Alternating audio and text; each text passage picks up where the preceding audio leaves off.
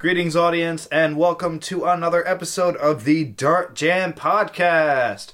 As always, I am Boomstick Mods, and with me, I have... Me, Nate. And Spud Spudoni. And today, we're going to be talking about reviews. It's something that is very prevalent in our hobby, and there's a lot of thoughts about what goes into them, what makes a good one, what makes a bad one, and it's going to be a very interesting topic. But first, what's everybody been up to? I actually brought all my blasters to a STEM expo at my school. That was a lot of fun. Just How did that go over? I think I had the most people out of everyone at my table. Just everyone wanted to try everything. Is that a good thing or a bad thing? Because sometimes I'll be in a situation where I'm like, wow, there's so many people, and the only thing they care about is just like shooting stuff and not actually about like what you're doing. I feel like they were interested in the overall stuff. Like, oh yeah, this is this thing, and like there's a whole hobby around this. I actually, so speaking of that, earlier that week I finished my solenoid Meowser, so that's out now. Oh, Super is that the solid one blaster. you made the Love box it. for? No, that is that I can talk about now because this episode won't be coming out before the client gets it. So that box was for... You. Spud's going to speed edit this one. Dude, I'm going to edit it in tomorrow. 2 hours, yeah. Okay, if it's out tomorrow, then... Okay. Redacted. The client's given me permission to post pictures of it now, so like it'll be fine. Hey, client, don't watch this until next week. Yeah.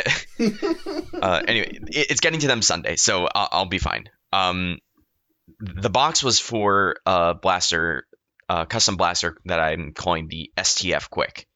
It's basically a heavily modified Quick, which is a little annoying now that OFD is making a new Quick, which incorporates a lot of the things that I was thinking that I did. Damn. It's got like a fluted barrel. It's got like a orange compensator, which I was really proud of doing. It's got it's actually got a window in the top, so you can look at the dyed flywheels. That's a thing that I did. Did I mention I nearly burned my kitchen in the process doing that? Oh my boy, what are you doing over there? Yeah, acetone and open flame don't really mix that well. Jesus Christ. Oh crap! Yeah, I just realized my dad listens to this podcast. Hi Dad. Hey, how do we make you heard napalm? Nothing. Let's not Google that. For the viewers, don't Google that. You might get on a list. Anyway, it's the Anarchist's cookbook.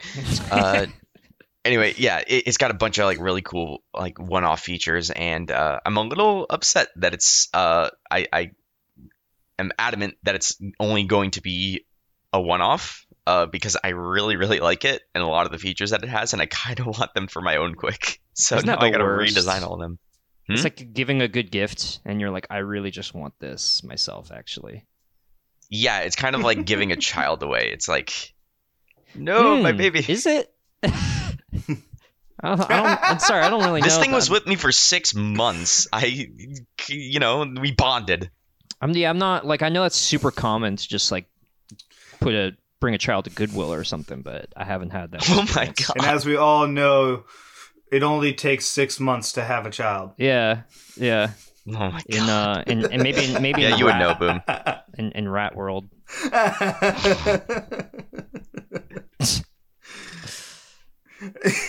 Anyway. The dark side of the Force is the pathway to many abilities some would consider to be unnatural. Oh Nice. my word! I'll take a good prequel meme. You have anything else you want to talk about for your week, or? Let's see. STEM Expo, Anoid Mauser, and STF Quick. I'm pretty sure that's it. Oh, after like a year, I finally did maintenance on my Prusa Mini. Ooh, nice. Yay. Maintenance? What's that? What? Maintenance? Yeah. You're telling me I haven't printer touched maintenance. Like, I've only unclogged my nozzle on mine. I've never done anything else. Oh my god, I'm so sick and tired of printing TBU because like every time I just mess up one thing and it just completely kills my bed. TPU and wood, I just don't even want to touch. Like, yeah, I don't want to clean pulp out of my. I don't even like dealing with Pet G personally. Yeah, I mean, I have a roll of Pet G that I haven't cracked open in like 2 years because I'm just like, not a good experience with it. I have a roll of ABS if you want it. No, thank you. I just want easy printing and like, God, I ordered it on Amazon and then I forgot to return it. How many freaking rolls of filament do I have at this point? I've got like 30 rolls. My God. Racks on over there. Yeah, everywhere is filament, man. Gotta keep on. If you're ever wondering about the color scheme of my blasters, it's usually just whatever filament I happen to have in the cabinet. That's kind of why I haven't done my links yet, because I'm just like, I don't have money to buy like special filament, and I don't want to print shitty. That's another colors. problem. Like, say you have like a leftover roll, you're like, oh yeah, I'll just finish this out on like this blaster, and then you like break apart, and you're like, well, heck, I don't want to buy a whole nother roll. Yeah. That is the one nice thing about shell-fed blasters, is you can just use up old rolls just printing shells. I've got a whole bunch of like multicolored shells just finishing out filament. Yeah. That was like, I did order one time with an orange that like after this order I wasn't going to use it anymore, and I needed like 3 more parts made, so I bought like 3 test rolls of that color because I didn't want to buy a full roll. And I was just like using these mini rolls to finish it because I was like, I don't need another full roll of this shit. Yeah, don't. I actually did that with the STF. It's basically got this inner like gold barrel kind of thing. It's a fluted barrel. I wasn't gonna buy an entire roll of gold filament for that, so I basically just bought a sample roll and was good to go. Yeah, I mean, yeah, it works. Buy for what you need. Don't be like me and just like buying rolls that like, oh, I might use in the future. Especially gold, which is like very hard to mix with things. I don't know. I make it work. The black, white, and gold. That's kind of my shtick. That's true. Yeah. The problem is that the original stuff I bought, I think it's 0 silk filament, so it's extremely brittle. Like, for the STEM Expo, I printed the lettering of the poster board. I printed that. Oh, right. Yeah. Literally, I remember seeing that. It delaminated. The layers delaminated as I was pulling it off the bed. I'm like, you've got to be kidding me. Yeah, silk is pretty finicky, especially if it's older too. Yeah, this is pretty old, and I haven't been like dehydrating it or anything. That is something I need to get eventually. I just take all of my like silica gels and just put them inside them while they're just stacked on top of each other and just hope it does something. I mean, my more expensive stuff, all my protopasta stuff, I keep bagged with silica gel, so that kind of helps. But yeah, what have you been up to, Spud? I haven't been up to too much. I've been doing some logo commission, which has been nice to do some paid logo work.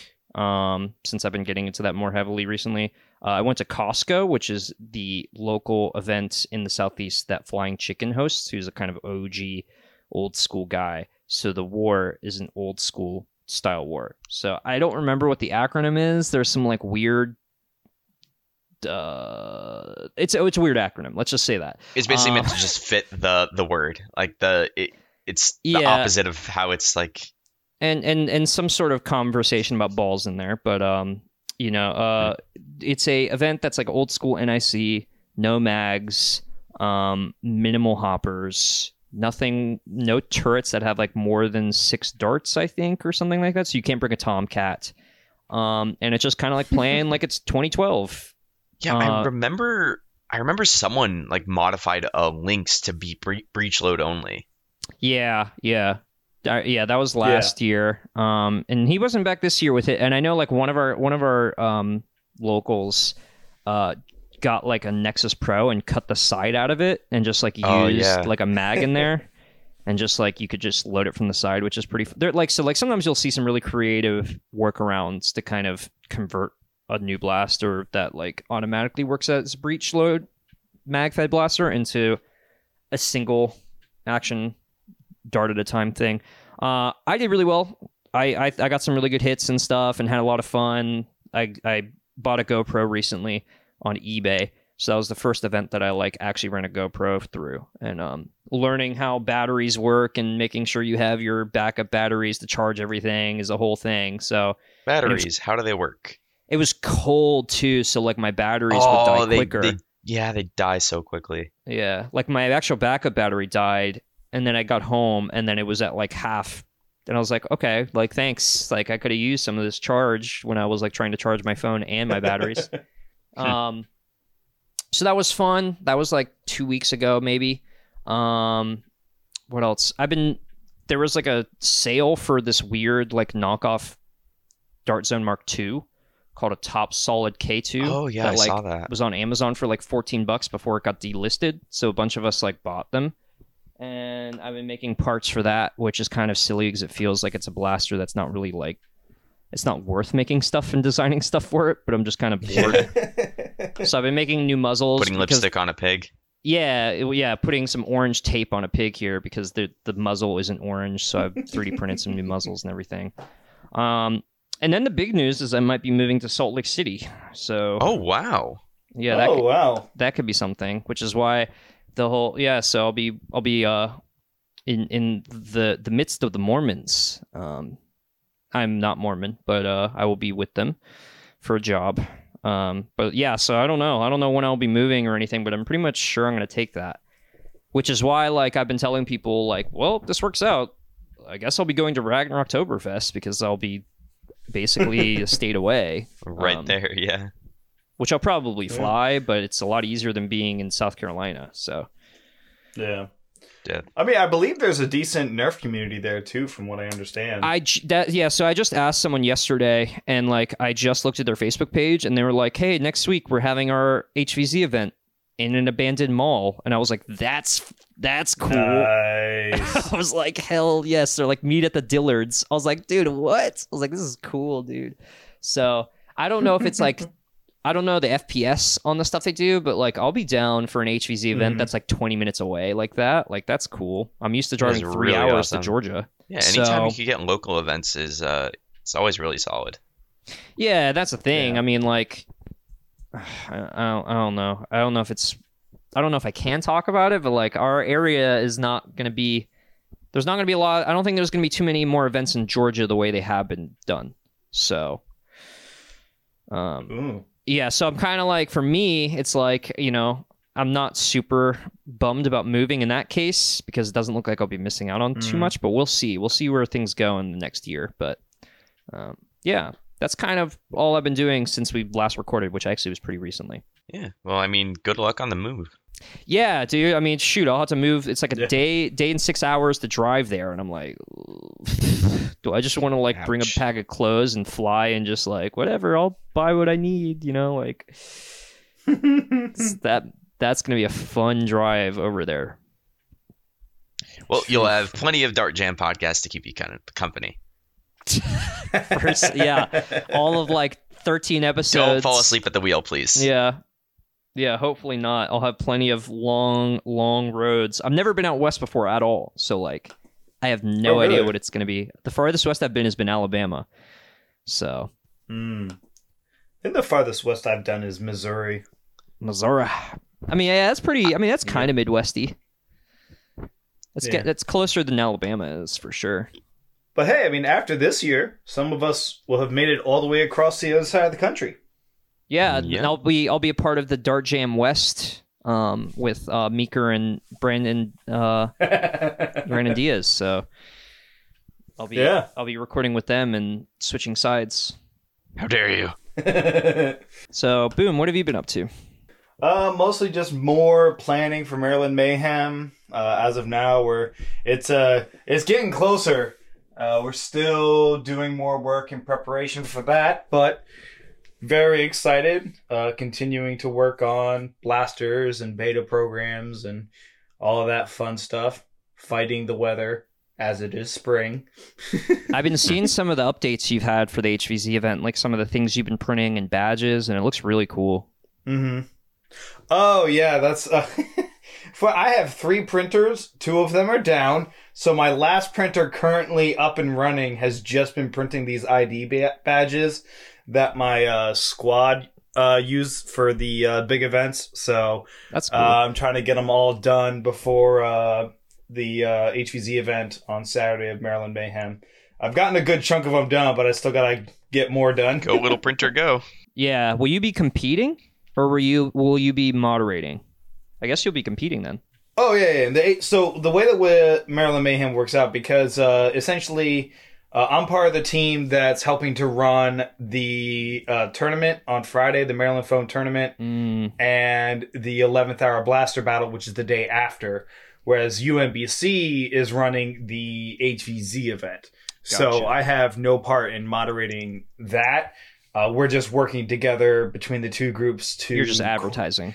Yeah, I mean, yeah, we're coordinating with each other so we can put on these events at the same time and kind of promote each other kind of deal. Nice. That's a good way to do it, to be honest. Oh, yeah, it worked out well. And that way there's not just one team trying to do everything. As it is, it's already been hard enough doing these two events. I can't imagine adding another event on top of that. Oh, yeah, for sure. Yikes.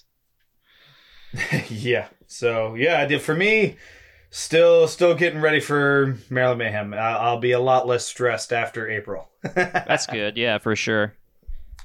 Any reviews coming up? Anything you've released that are interesting, that are worth noting?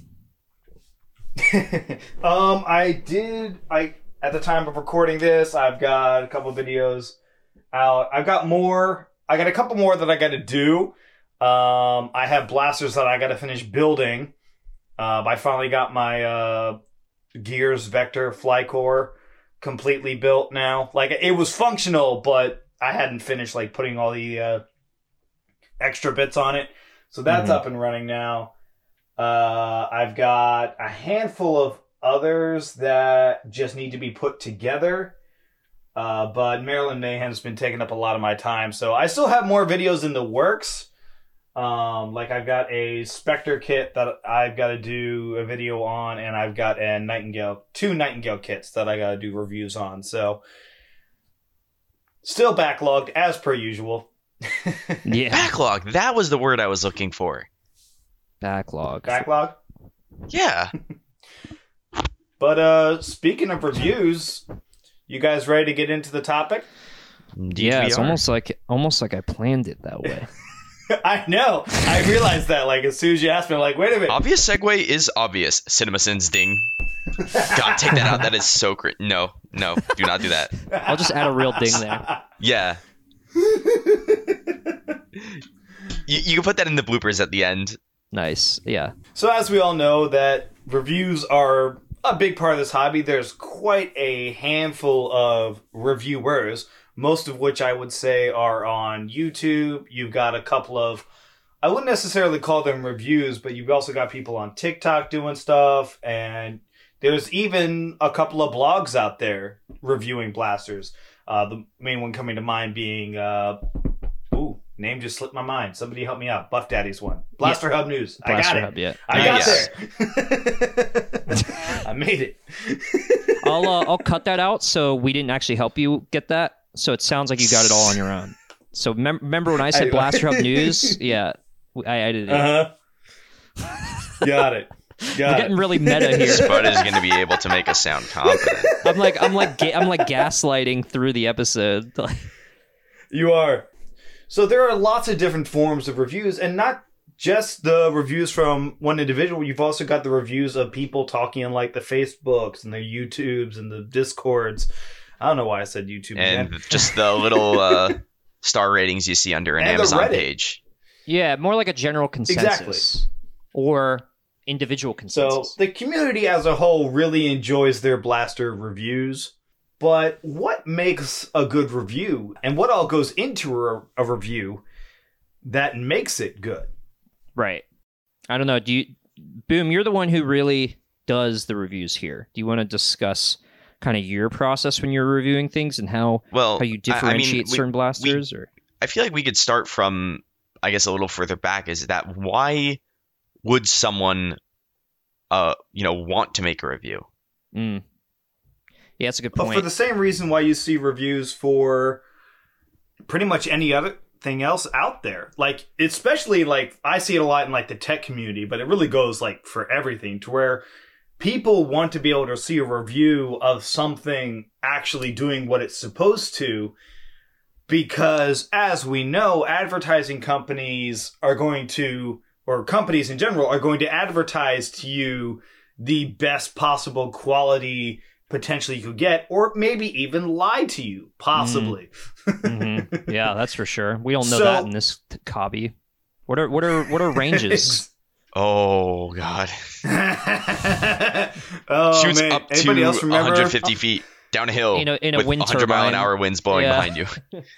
Does anybody else remember what it used to say on the Centurion box, that it said it could get 100 feet? Was it the Centurion? I thought we were talking about Probably. Ultra. Yeah, I feel like when it's called No, the Centurion. they probably wanted that 100-foot claim. Oh. Yeah. So this is where the reviewers can come in and, I would say most of the time, give an unbiased review so people can know how does it actually perform when not being showed off by a marketing company, essentially.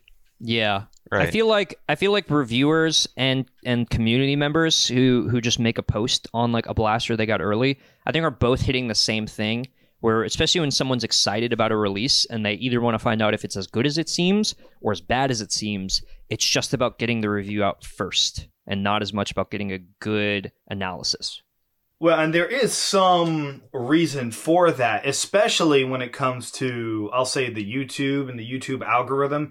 Getting something out first is incredibly beneficial to your channel. And I guess we can cover this real quick.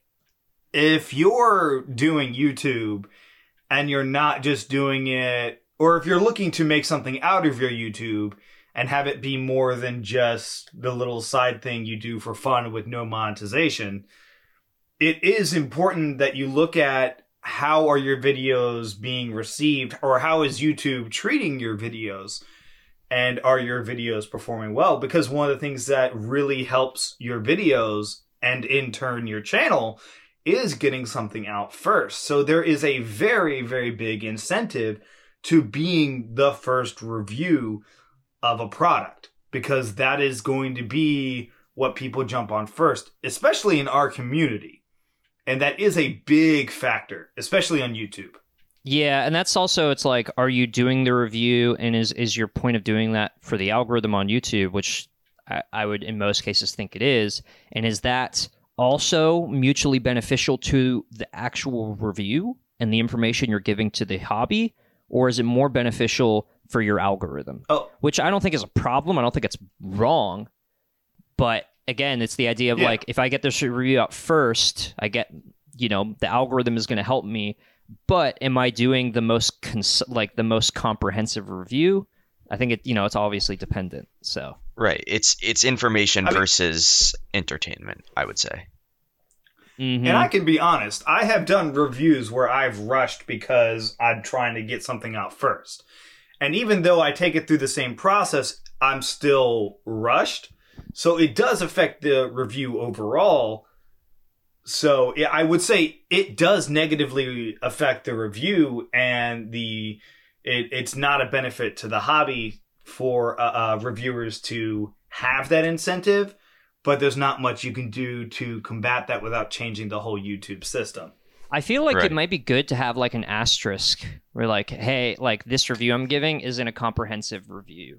Because like sometimes I feel like, especially with like some people on YouTube, like they're sometimes, at least in like their verbiage, there seems to be like an objectivism with their comments, where it's like best blaster of the year, and it's like, well, you've only used it for like 2 days, so it's kind of like, I wish more people would be like, hey, this is my review on it, this is my beliefs on how it works, but like, just note, I've only used it for this many days, and like hold this idea with a grain of salt. And I think some people don't realize that, and they're like, oh, this blaster is the best, or this blaster is terrible because they said it is, and I'm going to tell the world that, and then like that's how the grapevine continues, and then like, the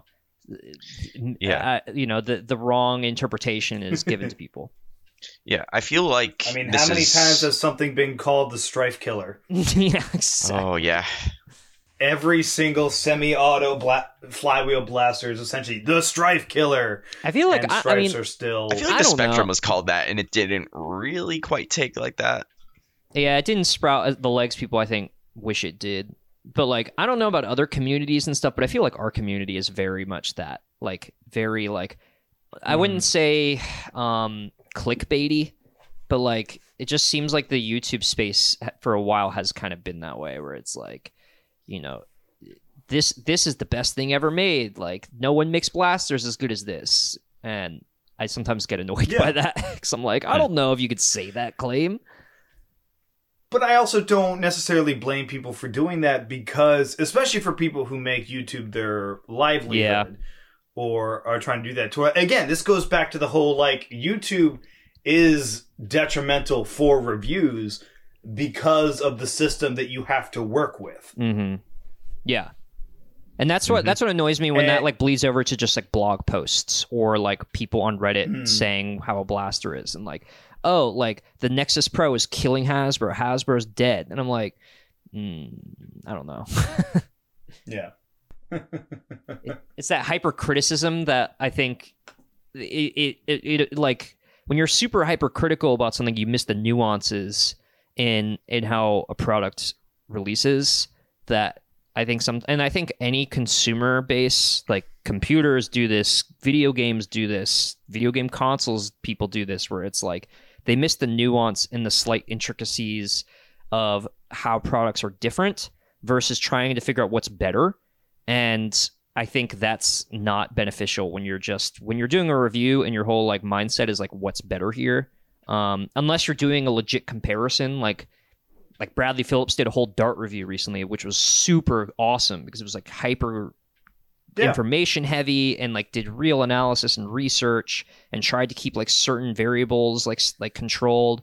But if you're just out here like, oh, is Hasbro or Dart Zone better? It's like, I don't know if you can make that claim. Yeah, I mean, it's different audiences. And here's the thing. The more in-depth the review, the more time and energy it takes to make that review. Like, which is the problem. I guarantee you that video took so long to make. I guarantee you that was a really long video. Because, like, I would love to do a video like that because there are more darts on the market now to where, like, you don't see it as much. But, like, the space you need, the environment you need, being able to have different blasters. Because, like, just for the fact that, like, how cool would it be to have, like, a video talking about different darts in each different system? Not even just springers versus flywheel versus HPA or whatever, but, like, a direct drive springer versus a turnaround springer. Like, because they do perform somewhat differently. And there's so many variables that go into it. But obviously, I'm getting in the weeds a little bit talking about darts and reviews and that. Because, like, there's so much you could do with that. I mean, even Coop a long time ago did that with full lengths back when I think Koosh darts were still a thing. Yeah. Back when I think like he would test different Brit darts. Nerf was like constantly reposting like the dart guide on Reddit every time someone was like, what's the best darts I can buy? You know, like I remember that was a thing. So like obviously there's lots of really neat things you could do, but like when you get really into the weeds, you're really looking at probably a lot of time that it takes to do things. And this is obviously, I'm probably going to keep hitting on this throughout the whole episode, but like that's another thing that comes back to YouTube is it's hurtful for your channel to not be consistent in your uploading schedule, as I've personally been struggling with because I'm not the most consistent uploader. So that does tend to hurt my channel. So if you want to spend a lot of time on these really in-depth videos, it's taking away from a more regular upload schedule. So when you said that made me think of something. And I'm going to ask you this to you, Boom, because again, you're the person here who's mainly doing reviews on YouTube. Do you feel like maybe in your perspective, but also in the perspective of people doing this just like you, do you feel like you have a responsibility to make your review as trustworthy and as honest as you can be, and do you think that the rest I'm going to be careful about asking this because it can be touchy for people, but do you think like the rest of the field is doing that as well? Do you think there is like a level of responsibility that people who review these blasters are taking?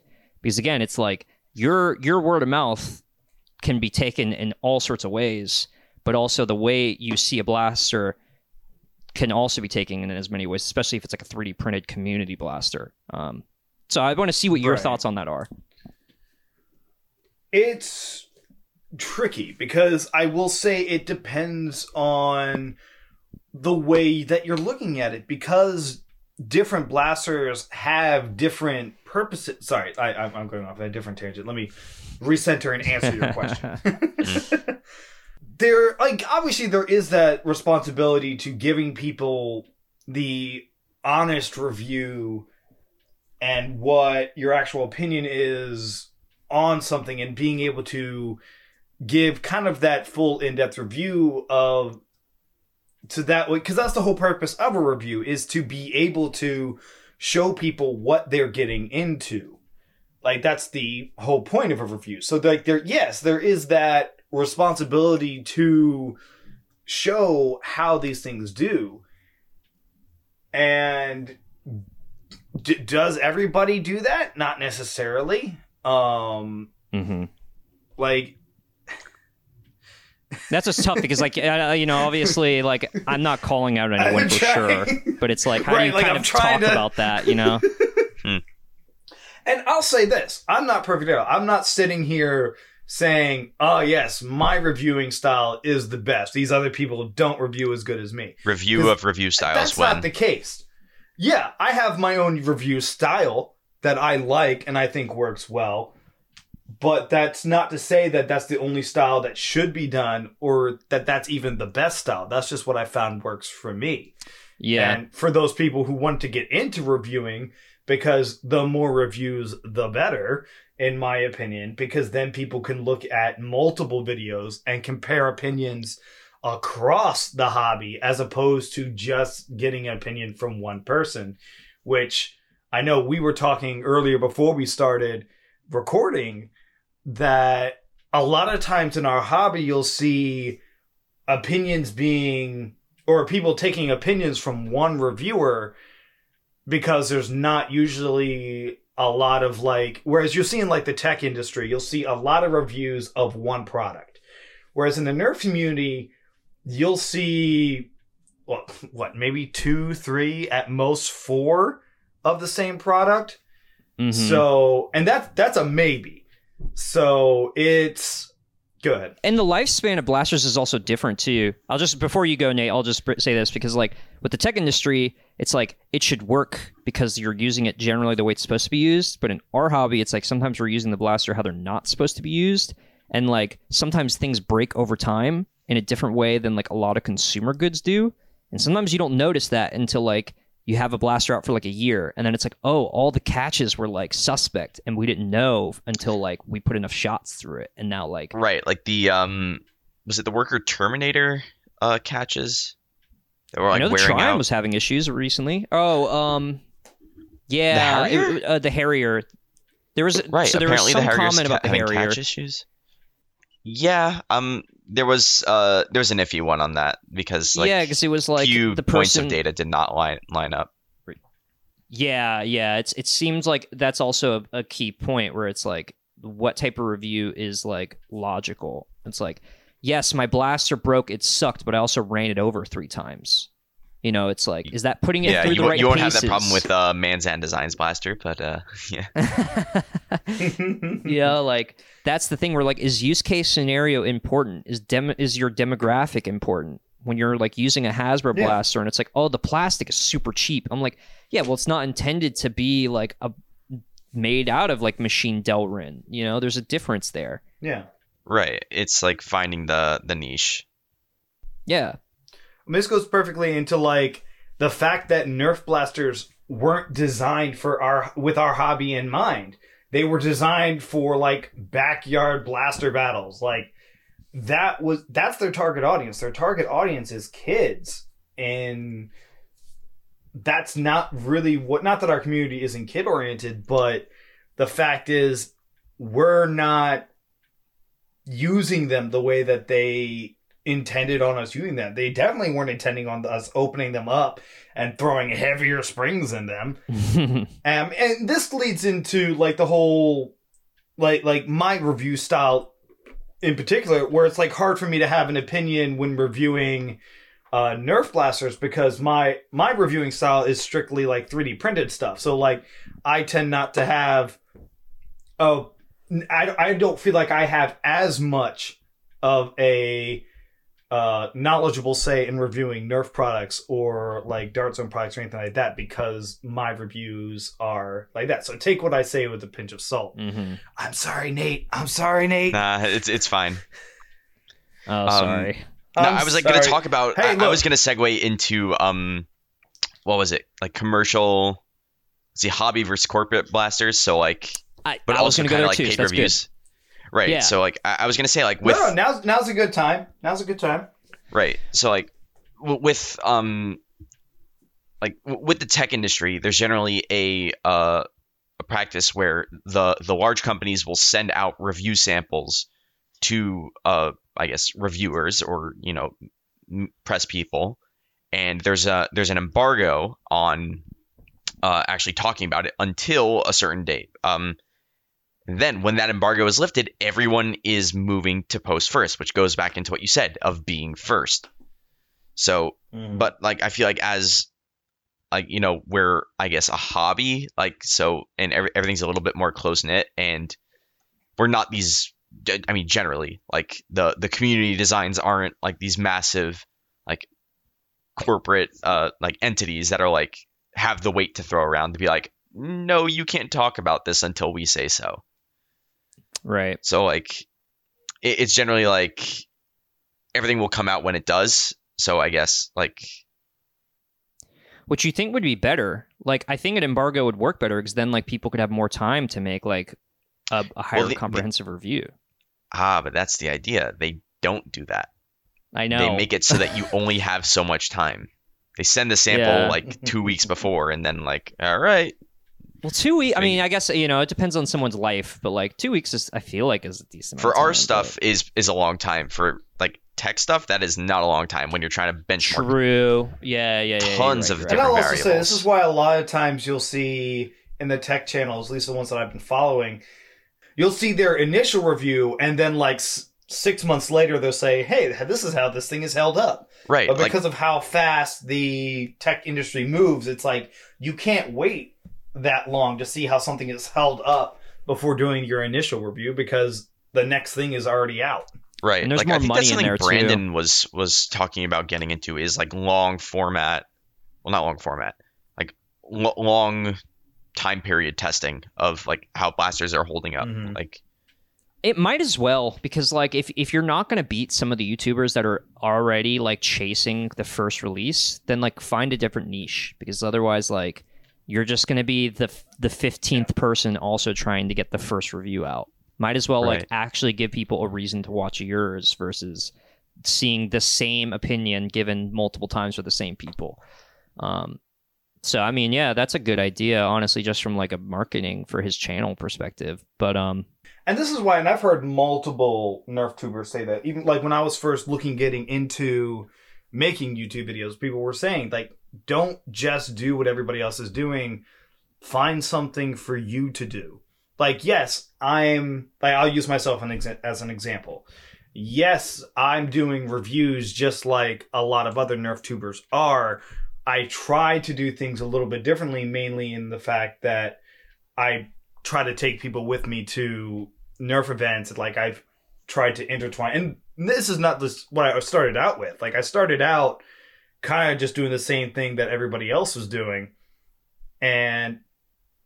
But I eventually, over time, found a way to find my own style, essentially, of what works for me and give people a reason to watch my videos by trying to offer something different. Mm-hmm. Because as you'll see in most Nerf reviews, and you'll see this in so many of them, and like mine's not that much different, so like this is me included, you'll see lots of talking with the blaster in hand. You'll see usually a general idea of what the blaster is. You'll take it to the range, you'll get FPS claims, you'll talk about how comfortable it is. That's the basic breakdown of almost every single blaster review. Right.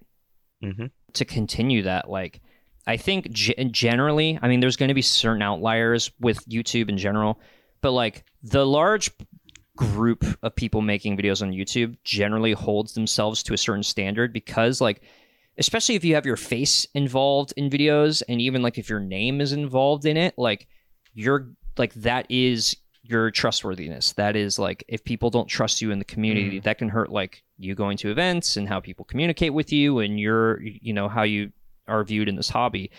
So I think like, even though there isn't really like a standard established, I think like, inadvertently some sort of standard on average has been established on YouTube for how to talk about things, especially when there's money it's involved. It's like the format and like sort of tone is like a de facto thing now. Right. And I think what hasn't really been, and is much more just feels like the Wild West sometimes, is just like people's opinions on boards, on Reddits, on Discord, because like generally in a lot of those places they can stay relatively anonymous, and they're in certain ways, depending on where they post, their opinions can have some decent traction.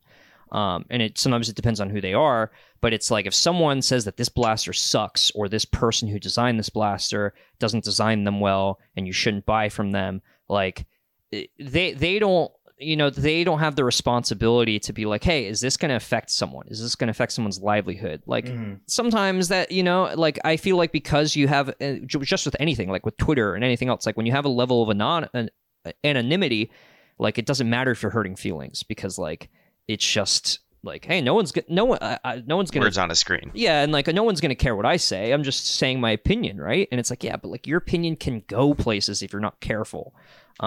And we can talk about this more because I think this is a good point, but I have to remind myself that I have a big question about this that I'll talk about later. But like, yeah, hurting feelings can lead to like reviews too, and like especially when it's not a brand like Hasbro or Dart Zone or whatever, but it's like, hey, this is a person who made this, and I'm saying it sucks. Like, how do you translate that? Exactly. No, I mean, like, there's a way to go about things where it's like, in my opinion, don't bring up a problem if you're not going to propose a solution. Because then you're just tearing things down. Like, I like that. You can say like, oh, the blaster's grip is not very comfortable, but maybe like if like shaping it this way or changing this angle could make it better. A compliment sandwich. Exactly. Like don't just make it I guess like a just a insult negative fest. Thing. Yeah. Or like hypercritical. Because like I know when I make stuff and like every once in a while someone's like, oh, like why didn't you just do this? It's like it does kind of hurt sometimes because you're like, I feel like you're not looking at it the right way, and I feel like I should respond to this, and I shouldn't, because like some people's opinions are just whatever. Some people are entitled to their wrong opinions. Yes. Yeah. So it's tough, like especially if you're more public than other people are for whatever reason. Does that affect your YouTube videos at all, Boom? Like trying to make honest and like trying to be responsible for like the content you're making in reviews, but also not trying to hurt people by doing so? Oh, absolutely. There's two really big parts where like comes to hurting feelings. There's the side of it where I work with a lot of these creators. Well, by work with, I mean like I do a lot of beta testing for a lot of these creators and designers. So I'm usually fairly friendly with them, and like I would say friends with them. So there's part of me like that doesn't want to hurt their feelings in that regard. So, and this is where I've really tried to, because I've come across blasters where I'm not a big fan of them, but you have to, I feel like to be a good reviewer, I had to find good things about them. Now, I'm not hiding the problems of the blaster. I'm discussing the problems of the blaster, but I'm also trying to highlight a few of the good parts of the blaster as well, because there are good things about every blaster, I would say. There's something good you can find. There are some terrible blasters out there, but there is something good to be said, and I feel like giving the good along with the bad is incredibly helpful, both for the designer as well as the community, because like I feel like it gives it a better kind of, not middle of the road necessarily, but a, hey, here is what is up with this blaster. I'm not saying this blaster is trash, but here's what it is. I think there's a lot of use case scenario in there too, that like if you're going to review it based on competitive and it's not a competitive thing, like you have to talk about it that way. Oh yeah, like here's a good example for you: the Rail Cleaner by Domachevsky. That thing is so quirky and very. It's like a niche in a niche. Like you cannot judge that on like the Foam Pro Tour. Do you want to just explain like generally what the Rail Cleaner is for people who might not know? You got to watch Boom's channel. The Rail Cleaner is the cylinder shell-fed 4-dart shotgun from Domachevsky. With like a giant motor? Flywheel shotgun. What a mouthful. No, it didn't have that giant motor. That was the Moto tier. Oh. The Moto tier, I'd argue, actually is competitive. Yeah, that's what confused me, because I was like, I thought you said it was, but gotcha. And I feel like... No. Yeah, I feel like the Moto tier is a good example of what you're talking about with constructive feedback, where people were basically saying like, yeah, the shell's just flying out the side is just absolute giggle factor. But I really wish this was able to take a band blaster's cage, because it already takes strife cages, and Domachevsky went back and redesigned the cage area so that it's able to fit, and now you have a shell ejecting German typewriter basically. No, he didn't. He didn't do that. He did not do that. Oh, that wasn't That's him? not what happened. No, somebody ance designed the edited his cage frame to work with Band Blaster. Just like, hold up before you take that. I thought it was just super stress just taking a Dremel to it. No, that's what I did. I took a Dremel to it. So Super Stress was the one who actually did the cage thing.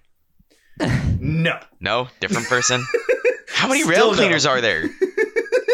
Let's take a Dremel to this and get off the tangent. What we're talking about the other blaster? I'm just trying to explain that it's an example of people saying what they like about the blaster and how it can be improved.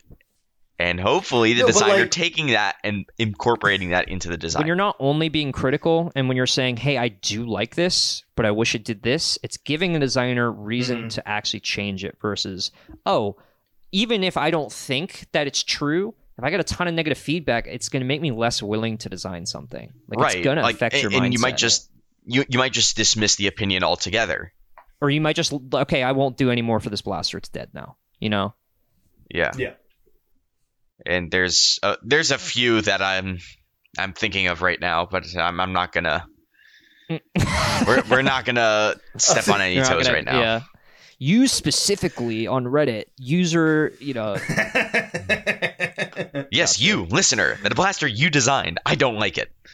All right, back to what I was saying about the Rail Cleaner, though, and reviewing things based on what they're designed for. Because that blaster was designed to be niche and shell-fed in a cylinder, it's hard to complain about, this thing does this because of the shells. You can say that it's slower to reload, but, getting mad at the Rail Cleaner for not being a Foam Pro Tour competitive blaster is silly, because that's not what it was designed for. It's designed to be a fun and silly blaster that, I do think is somewhat practical, for it has its HVZ, use case. But yeah, it has its use case. So, and this is similar to what I did for the Neo Blast review that I did. I judged it based off of other off-the-shelf flywheel blasters. So I'm not judging it against 3D printed hobby blasters. I'm judging it against what is it designed for. Its peers. And how does it compare on that? So when I use my little grid rating system, I've got essentially 4 quadrants. You've got from left to right, you've got fun versus, from left to right, you've got competitive versus, what's on the other side of competitive? Playful or fun? Or no, fun is with boring, right? No, because silly? Fun it's and your boring quadrant. Yes, thank you. Competitive, yeah, so from one end, from left to right, you've got fun versus boring. And in my opinion, that's the most important line that you can be dealing with is fun versus boring. Mm-hmm. And then from top to bottom, you've got competitive versus silly. So you can be all the way at the bottom silly, but still be all the way to the left on fun. Mm-hmm. And you could also be really high up on competitive, but also boring. Like, I'm going to say I'm looking at, like, the Nexus Pro and the Tryon and every other pump action off-the-shelf blaster. It's really cool that we have them, but there's a lot of them. So, like, because I'm ranking them against each other, it's almost harder to get a better score because there's so many of them that do the same exact thing. So it's harder for one of them, or it's harder for a new version of that to stand out. Oversaturation, yeah. Because of oversaturation. Whereas you get things that are unique, and there's not much that does what that thing does, which is why you still see things like the Spring Thunder occasionally, and you still see other silly designs out there because there's not much like it. So there's more of a reason to go with something like that, if that makes sense. I think I went off on a tangent on that last one. I think quickly to kind of wrap that up too is like, in the stage we are as a hobby, like with everyone kind of being able to sell blasters really easily compared to in years prior, and especially with like 3D printing and being able to somewhat mass produce machined hardware, that sometimes, and especially I know I do this for me coming as a product designer, is I view things a lot through that. Like, what's the demographic? What's their target audience? Like, what's the goal they're trying to achieve? And honestly, like, sometimes blasters are just made because someone wants to make something fun. And sometimes, like, you have to be like, yeah, if that's what you're trying to do, like, then it works, because like, or not even that it's fun, that they just wanted to make it. And I think sometimes like, it could just be like a feat of engineering in a sense. Yeah, and it's like sometimes we're always like, but yeah, but like, is it worth buying? And it's like, sometimes like that isn't like, I think sometimes people hark on that too much. Yeah. When it's like, I just want people to have the ability to have it if they want it, but I'm not trying to make money on it. And I think there is a community within our hobby space that is somewhat like that. That like, hey, if you want to make it, you can, and I'll like help you get the hardware and like get you the files. But like, I'm only making money so that way, like when I make the hardware, like I'm not just like giving it to you for free.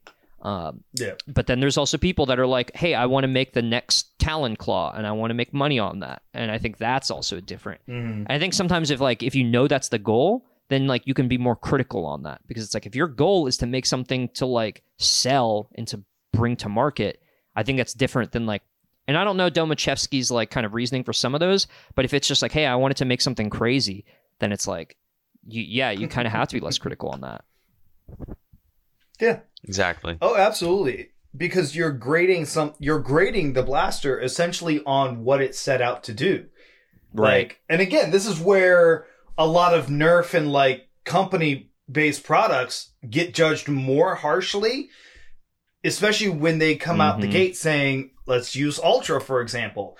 Like, coming out the gate saying, this is the best, like, farthest flying or whatever. It's like, we're judging it more harshly because you set out to do this, and you are failing to do that. And because they are marketing it. Like, there is no question, because they are a corporate entity, that their goal is to make money on it. You know? Right. Whereas, like, a hobbyist is different. And I'll bring this up. I mean, I'm pretty sure, like, I know the answer to this. So, like, I think we can all agree that, like, generally speaking, we treat 3D printed blasters a lot lighter than we do, like, store-bought stuff. Would you all agree? And for most cases, I would say so. Like, there's an acceptable level of jank with 3D printed stuff. Yeah. To go off of that, would you say that as the community we tend to be hypercritical, especially on store-bought blasters? Oh, absolutely. Would you at least? Okay, I will say this: you're comparing basically a design team and like an engineering team who's being paid to do what they do. So there's like some barrier to entry in terms of competence, hopefully. Whereas 90% of the time, these community blasters are being made by someone in their mom's basement, like on a computer. Like, that's for sure. You can't really compare like apples to oranges in that way. Yeah, I guess that's the best way to put it. I would also say that the hobby blasters are designed for the hobby. Exactly. Nerf blasters are not designed for the hobby. Right. So there's two caveats to that, I think. There is that side where, hey, like this is a company that's producing it in large mass production, and they should have a level of quality and control that like we can trust, or that we should be able to trust. Which is why I think. Do you think everyone is hypercritical on the Warden?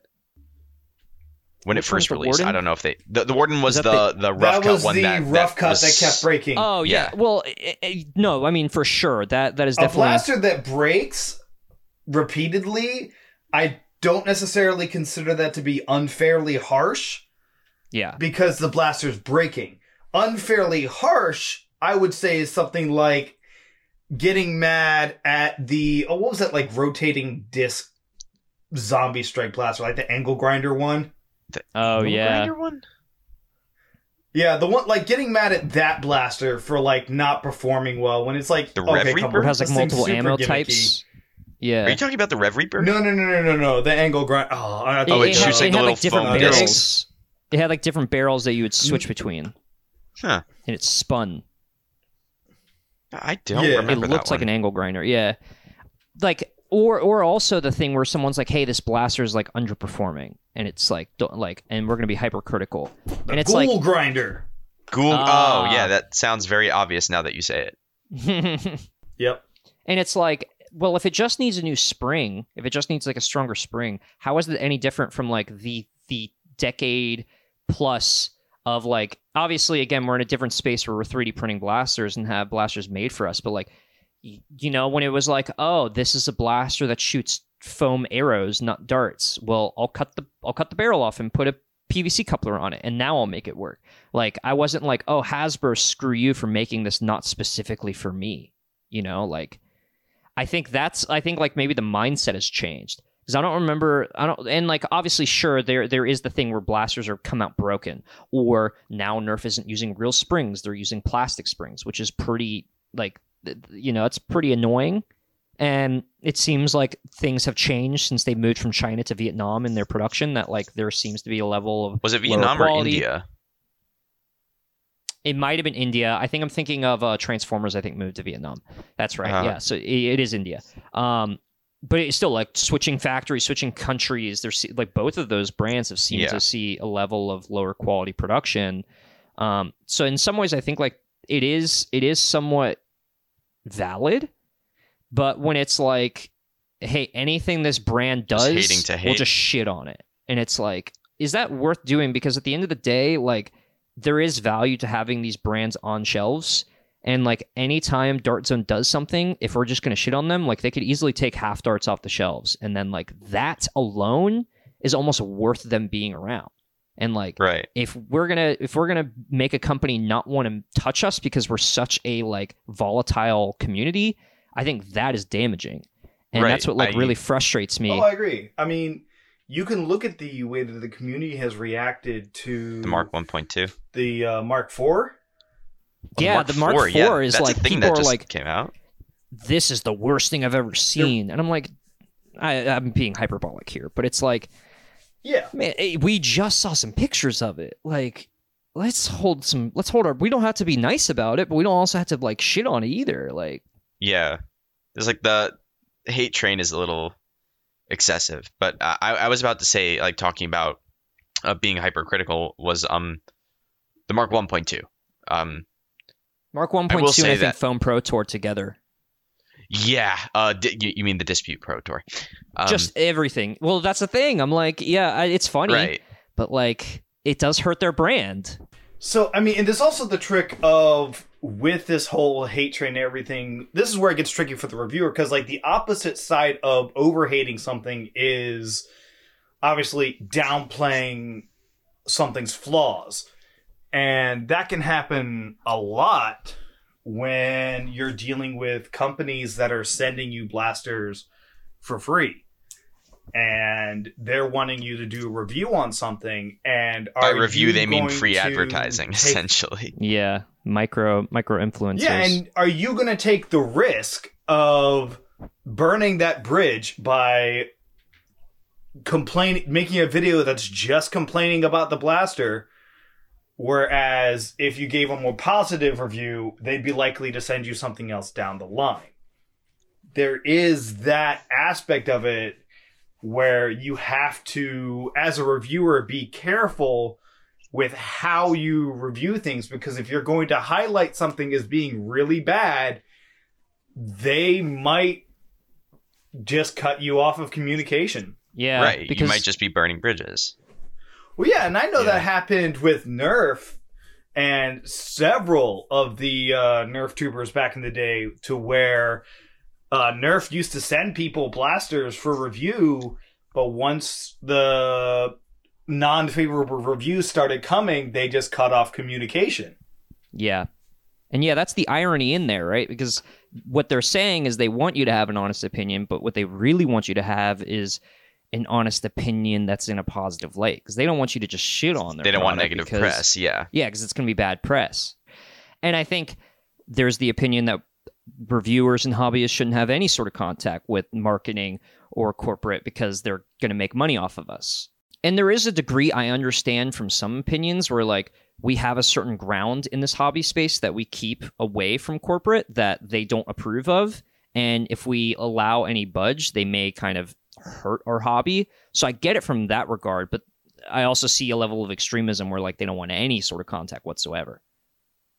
So I like, when is that, like, why is that now a thing where people are like, oh, like, this is just a marketing ploy? I'm like, it's always been a marketing ploy because they're a company. Like, this is capitalism. You may not like it, but that's just what it is. Like, don't buy Nerf Blaster then. Like, I don't know what to tell you. Like, oh, you said the G word. Oh, I did. Oh, I said, oh boy, I gotta hold on. Ready? Blaster. Okay. You must do what is it, a Hail Mary? Yeah, it's 3 Hail Marys and 4 Our Fathers and Some Lord's Prayer or something. So something with blaster darts. Best blaster, Hail Dart Zone full of grace. The chili darts are with thee. But yeah, I mean, I don't know, like, because I think that's a whole thing, and that's kind of where I wanted to go with this whole episode, was like, when is criticism valid and when is it detrimental to a brand and to us? Because I think sometimes people don't realize that, like, sometimes being hypercritical actually hurts us in the long run. Because again, it's like, if a company doesn't want to, if a new company that's coming in, like a Zuru or a Dart Zone or whatever, is like, hey, we're not going to make blasters for y'all anymore. We're just going to make the general store stuff that we have been doing for a couple of years now, the general, like, kind of Adventure Force stuff, which I'm sure some people are probably still like, yeah, we'll just modify that. But it's like, you lose the legitimacy of this hobby. Like, right. For a hobby that's, it's not now like you're going to have an XT60 connector on the inside of the Mark III's battery compartment. Yeah. You're not going to have that anymore. Or being able to have, like, events that are sponsored that, like, they can actually fly competitors out to, which, like, it sucked they were only able to do it for half the competitors at the Foam Pro Tour, but it was still like they flew people out. Like, that's kind of cool. And there was, like, a chance to win money, which that's not really why I cared. But, like, what it does is it hurts anyone else trying to do that in the future if they decide, if Dart Zone, if in the marketing world Dart Zone was like, yeah, we don't want to do anything like that again because it actually hurt us, then it's also going to hurt anyone else who may, like, look into that. Like, if like GoPro wanted to do it, or if Walmart, who was trying, they were trying to get Walmart as a sponsor for Foam Pro Tour, and I don't think they ended up getting it. Yeah, because Walmart has a deal with Dart Zone and Adventure Force and everything. So yeah, I think sometimes it's like, oh, cool, we'll just make blasters on our own. We don't need them. But, like, we kind of do. Like, we get new blood through them. You know, we get new faces, new people, because everyone gets a Nerf blaster at some point. To use the word that, with reviews, I'm sure is very icky to people who want to send out products for review, is exposure. This does give us a lot of exposure. Yeah. Now, we are not paid by the exposure. That's not how this works. Yeah, and I'm sure there's a side of people that don't want us to become, like, professional or, like, sponsored or, like, a pro league or something. There's probably a decent amount of people that want us to stay super hobbyist, but, like... Right. I feel like... There's a balance. I feel like it comes back to, like, in terms of reviews, when you're getting sent a product, there is some implicit bias that ends up happening. Because, again, you don't want to burn that bridge, and you've gotten free stuff, as Captain Xavier says. And everyone likes free stuff. When you take a reviewer out on a boat there's the implication. Because of the implication. But they won't because of the implication. Yeah. I'm so glad you got my reference. Yeah, otherwise that would have been like, I mean, it wasn't too bad, but like... I'm clueless. If you only half knew it, it would have been really weird. Yeah. Yeah, no, I mean, for sure. But then also, like, let's say I was doing a bunch of YouTube videos, and I am someone who's an old school guy, and I'm not super into competitive games, but I've done them, and I tend to, like, if I was offered to do them, and if it was like, hey, you're sponsored now, we're flying you out to different parts of the country to do competitive events, I probably would do it because, like, sure, like, I enjoy doing this hobby and stuff. But if I had a YouTube channel and I saw my demographic was mostly like 13, like 9 to 12-year-olds who, and like when I went to wars, kids came up to me and were like, hey, like I bought my first Nerf blaster because I saw you do a review. It's like, what is your responsibility then? Is your responsibility to pander or to make content for those for that demographic and to also make the reviews based on them? Or is it your responsibility to make reviews based on who you are and what your needs are? And I think a lot of reviewers in any industry, especially ours, have juggled with that in the past. Like, do I make myself more like child friendly or right. my content more based on that? Or do I stick to what I do and my own opinions and my use cases and view it through that lens? And obviously, like, we've seen that in the hobby to where we have people in the hobby to where you can tell by watching their videos, this is geared more towards the, I would say, more generic audience of people going out to the stores and buying blasters. And yes, they'll have hobby stuff on there, but you can tell that it's geared towards the people out there buying like official Nerf blasters or Dart Zone blasters and whatnot. Like, right. You can tell that their audience is going to be from that like 9 to 13 range as opposed to an older I would say range, the 13 and up range. Or on the other side of that, I can look at my like making a bunch of gel ball videos and they don't do gel ball. Yeah. Where it's like, like we don't talk about gel ball. We don't talk about gel ball. Oh my god, my singing voice is horrible. Yeah. But I'm not trying to point any fingers, but that's like another way where it's like, oh, like they're purposely now making this for a certain clientele or for a certain sponsor, even though like I've played events with them and know that they don't do that, or at least they haven't in the past. And it's like, I mean, that's sometimes the game you play when you're on YouTube. But again, is that the responsibility angle where it's like, are you responsible for that content? I mean, my audience is almost strictly 18 and up. Looking at my YouTube analytics. Yeah. Huh. Like my 13 to 17 range is at 0%. So I'm not sure. What's your subscriber count again?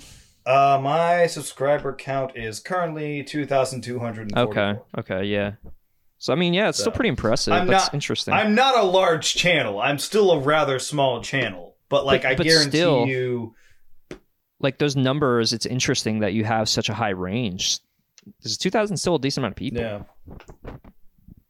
Yeah. Like picture that many people in a room, and that's like, whoa, that's a lot of people. But that also makes sense for my channel because my channel is very much geared towards the hobbyists. I was going to say that, yeah. My channel is not geared towards... Well, first of all, I almost exclusively review 3D printed stuff. Yeah. So, off the bat, the stuff on my channel you're not buying off store shelves. So, you can already cross that one off. Right. Secondly, the stuff I'm reviewing is usually way more expensive than the stuff that you're buying off the shelf. Yeah. Mm-hmm. Like, I think that's why the reviews, I think, are important because it's like, I don't know, like, I don't know if, like, your perspective would change or would, like, I don't know if your, like, perspective would aid to doing Nerf blasters if that's not something you do, you know, where it's like, you might as well let someone else do that who's more suited for that content if that's just not something you normally touch, because it's like you're already going to be in kind of a state of bias that's going to be hard to like view more objectively. And I'm sure you can, but like where and how and why you review things is also important. Like everyone has their own different reasons for buying things because we're, you know, we're dumb animals that like shiny things sometimes. And sometimes if a blaster has a giant cobra head at the front of it, Doesn't matter if it shoots 5 feet. It's cool that it's got a Cobra head on it. So and it's it like has a brand name on it. Yeah, so Cough, Roblox. yeah, when you're a child too, like right, like Fortnite. Oh, I like Fortnite, and it's like, I think like we come from different perspectives as people, and whether that be how we play or where we play or even our careers, like that also impacts how we view blasters too. Mm-hmm. Oh, absolutely. Again, as I've kind of been saying, there's no right answer here. Like it's all up to perspective. Right. we at the Dark Jam podcast offer no answers, only questions. That's been the way we've seemed to do things. What's the Adam Savage quote? Or is like I substitute your or I reject your reality and substitute my own. That's the basis of that. Because I know, like, for me, as a product designer, I look at things completely different than someone who's just like, I want performance. Like, I just want it to work. Well, here's a good question then. As somebody who does design work, if you see a review of your designs, like, what is it you're looking for in a review? Like, we know we've given my perspective as somebody who does reviews, but from a designer's perspective, like, what is it that you're looking in a review, especially when it comes for something of your own product? So for me, with my own product, and you mentioned this earlier, where you mentioned doing a review of a product or a design or a blast or whatever it may be versus actually interviewing the designer and asking their opinions on it and why certain things are a certain way. But from my perspective as someone in an industry where, especially when you're working for a company, whatever you're producing is, let's say it's Ryobi, it's a Ryobi product. It's not a Spud Spudoni product. So your work has to stand on its own. And you can't always just be there to be like, well, the reason why this happened, the reason why I put this there is. And so as much as I also agree, like, for me, it's hard to have criticism when someone just doesn't straight up understand something. It should be your goal to make it well established, make the semantics make sense, which is like, when you hold the grip, does everything make sense? Do the button layouts, do they make sense? That's like kind of the semantics where it's like, you should be able to understand something without someone having to spoon feed you that information. So for me as a designer, I understand it that way. When I see reviews, it's tough because as much as I think we're a performance or a fun factor related hobby, I think sometimes we overlook certain things like aesthetics, how something is designed, how parts are, especially when you're building a blaster, like how parts are laid out and like how easy it is to build it, which I think some people have started to do now that we have 3D printing. But like I've always harked on like grips, like, is it comfortable to hold? If it's not ergonomically friendly, then like for me, I could care less if it shoots 250 FPS. I can find plenty of blasters that do that, that have a better grip. So it's like, for me, the entry point is always the grips first. And there are so many blasters out from the 3D printing side that can do the same things that like, really, I wish it was easier to make good grips, really. But, right. I don't, and I just generally don't see a lot of really controlled testing. Like, I do sometimes cringe when I see FPS readings and accuracy readings where it's like, hey, we're going to shoot at this target. And it's like, yeah, you're going to shoot at the target. But every time you prime, you're switching up your ion sights. Like, exactly. I want to see someone put a blaster on a vise and just prime it that way. Thank you. I'm not going to, like, I see a ton of accuracy tests from people that are just like, okay, how much of this is the blaster's inaccuracy versus your experience as a player? Like, maybe you're just learning how to compensate for which I think goes back into, we mentioned Bradley Phillips, right? Yeah.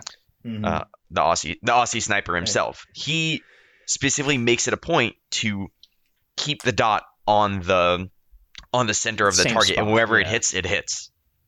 Yeah, which I'm glad he at least does that, and he's doing it at range, so it's actually much more noticeable than like, and I'm not, again, this isn't to point any fingers, but there's plenty of people who do like range or accuracy tests at like 30 feet away, and it's like, well, it's kind of hard. Or like the end of the hall, yeah. Yeah, But you know, and Bradley Phillips does well with what he does. I would also say that like those 30-foot ranges, I would say there's nothing wrong with doing a 30-foot like accuracy test for like off the shelf stuff. 100%. Or at least like nerf stuff geared towards kids. That makes sense because you expect like 30 feet engagement distances. Exactly. Like that makes sense. But like we're not taking like caliburns or like a caliburn at 30 feet is not what I would consider a proper accuracy test. And look, I'll admit, I did accuracy tests of just me aiming at a target, which yes, there's a reason I don't do them anymore because one, I'm not exactly a good shot, so it made me look bad. It also just seems annoying to record. Yeah, because you have to put out the camera and just walk over and show her all the hits. Mark each shot on edit, you know. Yeah. Yeah. Yeah, absolutely. Yeah. So it obviously it depends on what you're using, but I agree. Yeah. It's like, if you want like an accuracy test, like it's more of a, let's see how accurate I can be with this blaster. Right. Like that's more of what it is. Yeah. That's actually what it is. Here's the thing. I don't think that these accuracy tests are exactly that helpful for our community because it's still a controlled environment. Mm-hmm. I would argue it's not a controlled environment.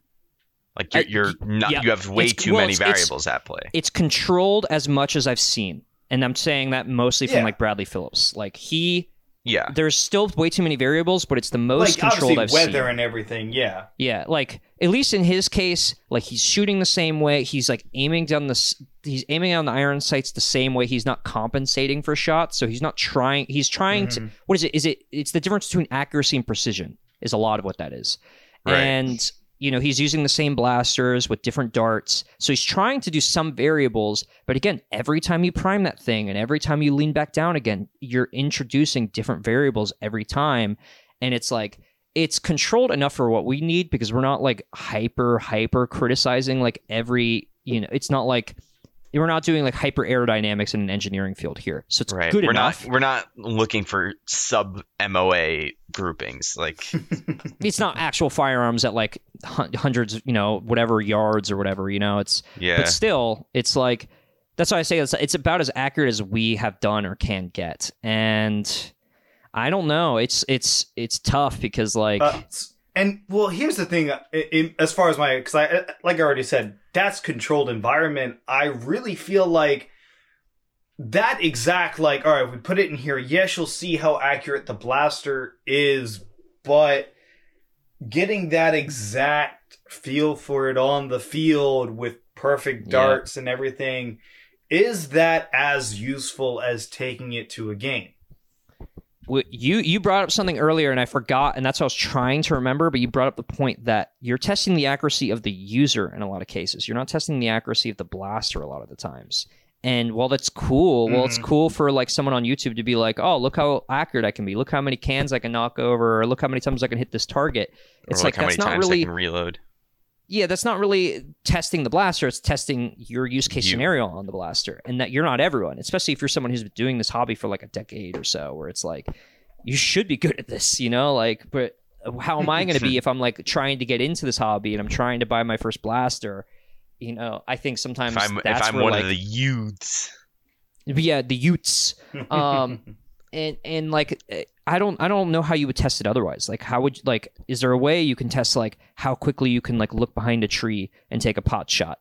You know, like that's something I do regularly when I'm at a Nerf war. Or how easy is it to like look from behind this cloth barrier and try to tag the top of someone's head 20 feet out behind another barrier, because that's what it's going to be like in the conditions. It's not going to be a large open target that's 100 feet away.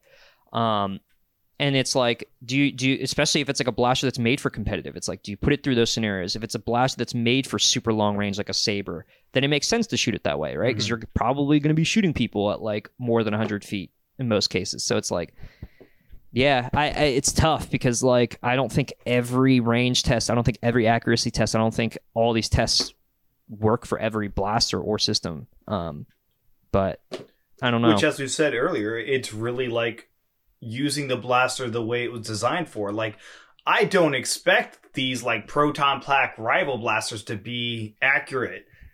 Like, these proton pack blasters are it's accuracy through volume. Right. Yeah. It's support, right? Like, so it's like, does it work for support? Yeah, like that's what it's designed for. Yeah. Like, so you wouldn't do that with that because it's not designed for that. So like it comes back to a lot of what we've already been saying in that regard. Right. As someone who's partaken in a lot of beta tests of blasters and also is partially a designer, you know what? I can officially say that now. I am a designer because I ship the product that I designed. Yeah, there you go. Congratulations. I can finally say it. Anyway, as sort of on both sides of the aisle, when I'm a designer looking at either a review for either my own product or someone else's product, I guess it's like I take the mentality of, okay, what would I do differently here? Or what should I focus on and further refine that they've done? Like, I'm trying to remember a big part of the review of the links was the fact that it didn't need any support material when you were printing it. And the 2-pin takedown. And I think those are like two things that like, aha, that is something I should focus on. Whereas as like reviewing products, I guess you could call it like beta testing, reviewing products. I sort of look at like how things are designed and like how to better design it, like how to further refine it. Like, right, like the Anoid Meowser basically has a cap on the back that has to line up with a hole, and it's kind of like, instead of just being like, oh, it's hard to line it up, as a designer, I can go in and say, oh, if you put like a ring on here, then it'll align the entire thing together. If you add a notch to it, then you can line it up perfectly every time. Right. So it's sort of like, it's really helpful. And this is obviously a big difference between why there is a difference between beta testing and reviewing. And I mean, this just for me, for the way that I do my videos, I don't make many videos on blasters that are still in beta. Now, obviously, you get blasters like the Red Herring or some of Domachevsky's designs where they're just like infinite, constantly in beta. Yeah. Well, yeah, indefinite beta, yeah. I just kind of get into a situation where I'm like, I've had this thing for months. And it's just sitting on my shelf. I'm just going to have to say it's still in beta. But for the most part, I don't review blasters that are in beta because for a reviewing purpose, one, if a blaster's in beta, it's usually not available to people. And I feel like it's good to, if I'm going to review something, I want it to be available to people. Because then it's not so much of a review as much of, hey, check this thing out. Right. Kind of deal, if that makes sense. Which, I think that's completely fine and legit as well. But, like, if you're beta testing something, I wouldn't necessarily consider that a review as much as just standard beta testing. Yeah. Right. I mean, there's another thing I will say as, like when you give either give or a product to someone to review, or you are watching someone review your product, there's the big thing of, well, I figured this will get me more sales or more downloads or more views. Basically, just I expect more eyeballs on my stuff. And sometimes that's all people could really want out of a review, is just, I want more people to see my thing. There's another side to that I don't think has really been discussed too often. Going back to, again, the idea of responsibility is twofold. It's one side on the reviewer, and it's also on the side of the person supplying that blaster.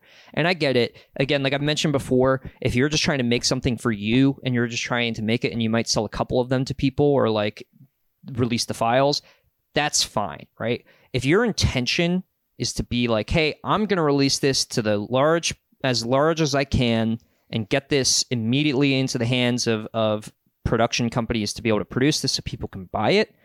And so, like, if from your goal from day one is to do that, I think a review or critique of that blaster has to be treated somewhat differently. Because if you're going to go that design route, you got to have a responsibility to your consumer base to design for them. Because at a certain point, you can design for yourself as much as you want, but if someone comes to you and they're like, hey, I don't like the way this is done, I think this is going to be a lot better, you now have a decision to make whether you continue with the status quo and believe your design decisions are the right ones, or go with your potential consumer base and go with what they think is right. And that's a balancing act that I think is really hard sometimes to achieve in this hobby space and in any product space, really. And whether you do or don't appeal to the critiques that some people who are beta testing or using your blaster say, are you ready to stand up to your claims and stand up to your word and your design skills, or will you deal with the consequences of inaction? And I think there's also a difference between people maybe not liking core design decisions that's just up to opinion, and small little things that should be fixed or should be ready by the time it's released, and maybe it's not. Right. It's like, well, if it's not like crazy, if it's just like, hey, like this isn't working the way it should, or my arm gets cramped when I prime this, or this part doesn't line up the way it is, it's your responsibility to make sure that's right before it goes out to the public. It completely abrades my thumb. And if you're not just doing beta, if you're like, hey, this is a full release, this is now in the hands of Out of Darts, this is now in the hands of Silver Fox, whatever it may be, and you're just not going to make it the way you need to make it, like, you need to get your shit together. Like, well, it's probably a good idea because you're having people trust. Again, it's your responsibility to make a product that people and it's can your trust. Reputation. It's your reputation, and you have people's money on that line. And it's not only your reputation, but it's then the company you're licensing out of. Because they're not going to come to you, they're going to come to Silver Fox, and they're going to come to Out of Darts and ask why my blaster's broken. So it's like, if you're going to make that licensing deal, you need to make sure your stuff is right before it goes out. And I think there are some people who come into this now who look at like people just like going on Etsy now and selling this stuff where they're like, oh, I want to do that. I want to make blasters. I want to sell stuff. And like stuff. Not realizing all the back end that goes into it. Yeah. Which like, hell yeah. Like, don't get me wrong. Do it. Like, I want to see more stuff out here. And I personally, when I did the Aeon Pro, I didn't do beta testing. I took the risk of, putting it out with my own word. And if something bad happened as a result, it would be on my name. And yeah, I mean, you can take that risk. And I did. And when I did like my first version of the kit, there were some issues. And when I released version 2 of the pump grip specifically, anyone who had a pump grip 1, I tried to send it out to as many people as I could. I sent out free stuff to people because it was like, I know this is on my name and I have people's money behind me, and I need to make sure they know that like, it doesn't matter what they paid for. I want them to get the best version of this product possible. Right. And that's not up to everyone to follow my footsteps in that. But I mean, that's just one avenue I went down to ensure that people trusted my brand and the products that I was making through it, And again, that's from me as a designer, but I feel very strongly about that. And like, it's great when people love your stuff. It's not great when people hate it because it's not made well. Exactly. Yeah. I feel like that's, I don't remember which episode we talked about that in, but it was like open source versus like paid files. I feel like that was one of our first episodes.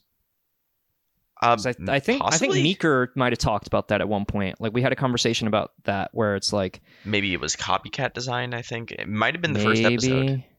Yeah. I don't even remember, but yeah, it's like on one hand, yeah, I get that like open source, you could kind of just chuck it out into the ether and then say, someone else will fix it. On the other hand, it's like you are, I wouldn't say misleading, but I'll say like you are taking advantage of people's like willingness to go on board with something and invest their time and effort into, and just like assuming someone will fix it. Maybe you're taking that for granted. You're taking that for granted is probably a better way to see that, because it's like, you're just assuming people will always support that. And it's like, well, until you do it too many times and then people don't want to support that. Right. Like if you just make like a garbage product, no one's going to want to invest the effort into fixing it. Like, and the way this hobby is, which is so black and white and so objective, and they never like to reel that back. Like the minute you're burned, you might just be burned for good, So it's like, and it might not be because you're an asshole. It might just be because your blasters suck. I mean, we've seen in the hobby that, like, it's very difficult to change the hobby's mind on you once you've been given, or once the hobby has deemed that you have a certain type of reputation, you're excommunicado. It's incredibly hard to walk that back. Yeah, and in some aspects that is justified. In others, it's kind of just like, is this really and like just, I'll worth like? I'll start this off that like I'm happy that for the most part in like the majority of the interactions I've had with people on and offline, like we seem to be a much more inclusive group, and like especially if you look at like old Nerf Haven days and look at like I don't know, just like some of the conversation in general back then from people, but also in our hobby, like it's definitely a much less gatekeepy kind of community and much more inclusive, which I think is awesome. But I mean, there are plenty of ways where it still exists in different ways, right? So it's like, you know, it's always going to be frustrating sometimes when you see that, and obviously some things are bigger than others. But I think it's just like that's just the course of the internet, right? Right. Like, sometimes the internet just works that way, and you have to be able to navigate the negativity and the toxicity to find like your tribe and the people you relate to in really any group or hobby or internet, you know, community. Well, I mean, it's much like anything to where like in the community to where like because you have these different subsets in the community, like here's an example, like the 50 cal foam balls, like the reviewers were constantly saying or hyping up these 50 cal foam balls, and yet there are so few clubs that allow them. And it's like... And people have started saying, and they've started doing this with like the HPA stuff as well, where like, hey, they might not be allowed, like talk to your organizers first before taking this to the field.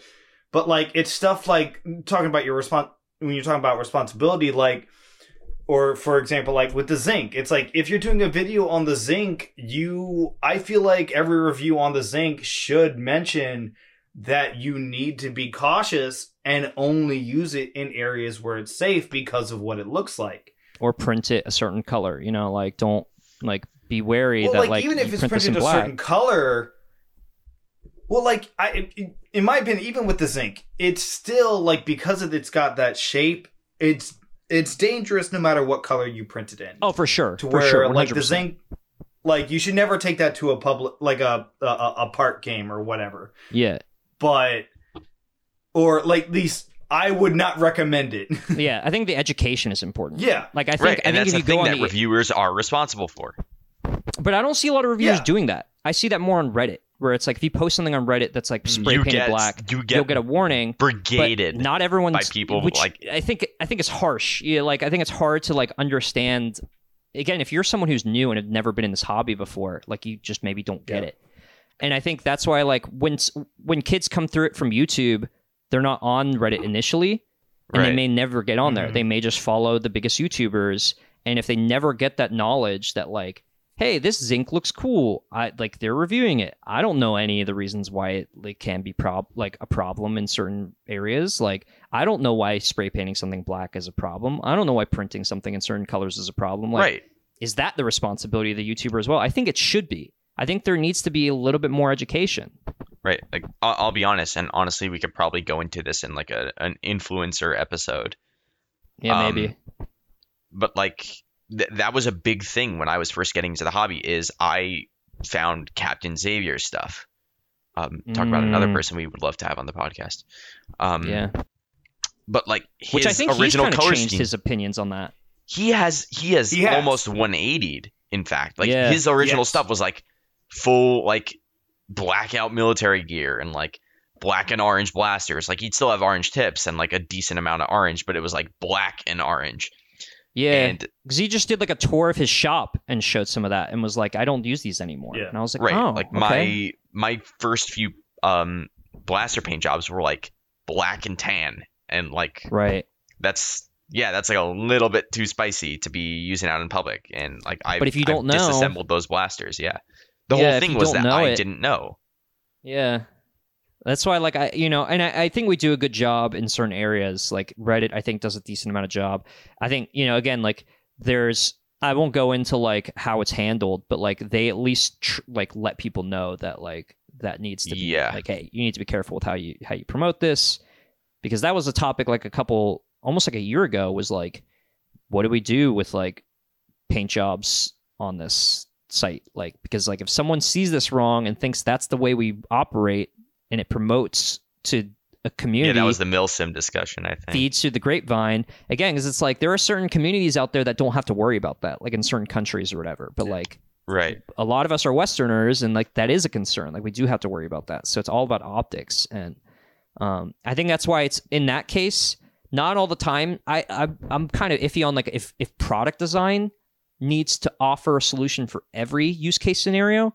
But I think in situations like this, we need to think about everyone. We need to think about how right. Like I feel like you can't, but like you can't think of every scenario. But I think the Dart Zone Mark II did a decent job of that, which was offering that like giant orange brick muzzle. Yeah. That's a good, exactly. As a reviewer, I think you can go extreme milsimmy for some reviews if you disclose that are properly explaining the proper use case. Like, because there are communities out there where you can go full milsim or LARP or whatever, where it's done safely. Yeah. It's a matter of understanding the when and the how. So it's not that we're saying that reviewers should be saying don't ever do this. It's more of time and a place. Hey, this is a fun thing to do in this scenario.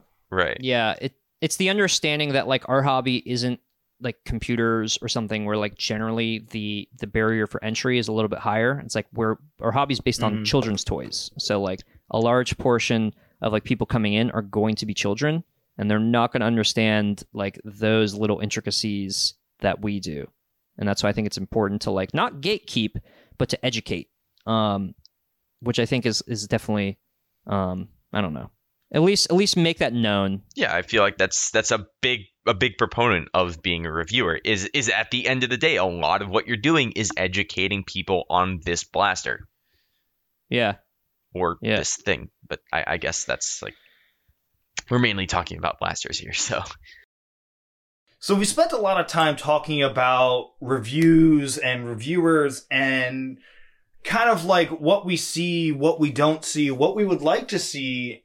And obviously, like we've done in the past, there's not one specific answer for like, this is the best review, because there's so many different variables.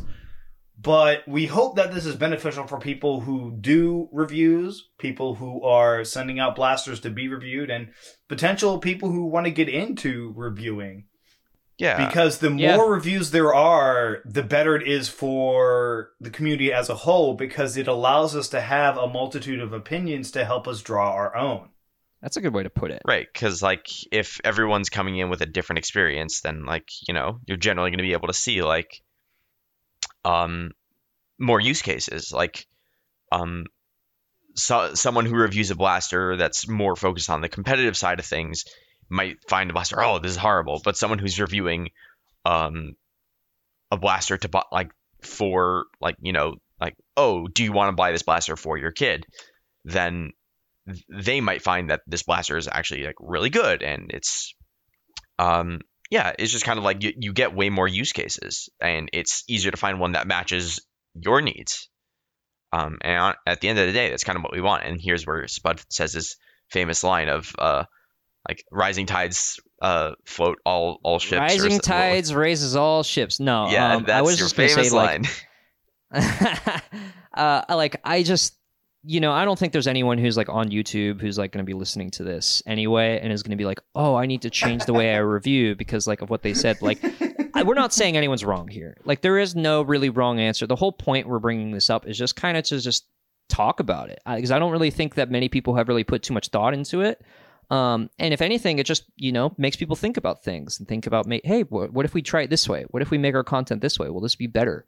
What if we, you know, review it in this way? Or critical here and less critical here, you know, just changing things up and seeing where things go, because at the best of times, this hobby is about how we can adapt and change and overcome things. And, you know, when we stay stagnant, that's when things get boring. And I like when we try new things and explore. So always moving. Yeah. So I don't know. I thought it was just a fun conversation where no one's really wrong, no one's right, and there's not really a conclusion. Which, I mean, honestly, I'm surprised that Boom's able to wrap that up in a Our way episodes where, have conclusions. Yeah, I guess. I bet we just cut for realistically, time. they never do. At least this one isn't. I know for sure this one was not. Like, there is sometimes a slight hope on other episodes that we do. But, that is one thing I really enjoy about our podcast is the fact that, like, it's just community members getting together and talking about different aspects of our hobby. And it's not like we're sitting here judging the hobby for everything it's doing wrong. It's just a matter of, hey, let's take a moment and let's think about this. We're sitting on the Dart Jam pedestal looking down on you all. yeah, we're not a one-track mind, you know. We see things, we have different experiences. Clearly, and, judging by how often we go off topic. yeah, I guess, unless we're all just off-topic people. And I think actually that is one thing we're one-track minded, is that we can all get on off topic. We all exact same take the ways. exit Which is off the why main we do it topic. so often. Yeah. That's right. To much joy to the whoever's editing the episode. Which Much to my for this one, it'll chagrin, be as they would say. Spud. Yeah. Great. It's okay. I'm sure you'll get me back next time. Yeah, one of these days I'll do something. I'll put a filter on your audio, make you sound like a small child. Look, people already have a hard enough time distinguishing our voices as it is. Well, that would help. Have another high pitch. And here's Boom's kid. It's like I just make all your that would be audio a sound great like your episode, child. a great April Fool's Yeah. episode. We had an idea for one, but it just didn't end up man. working out because we Yeah. didn't have enough time and scheduling. Yeah, that'd be fun. We could try something like that. Maybe we'll have Boom's kid and Brandon's kid on for an episode in like 4 years, And then my younger brother. and my nephew, Oh my god, that and would my axe. be. And I'm Meeker. But anyways, as we've already gotten off track in our outro, we hope that this has been beneficial for you. We hope you just enjoyed kind of hanging out with us as we have this conversation. And on topic, yeah. leave a review for the podcast. Yeah. Yes, leave us a review. Give us an FPS. Let us know what you think. FPS measurement. Oh my god, yeah, that's good. What's our podcast FPS? Yeah. What range do we get on this? Which is good because there's really no Boom. wrong answer. Where do we fall on the square? Where do we fall on the square?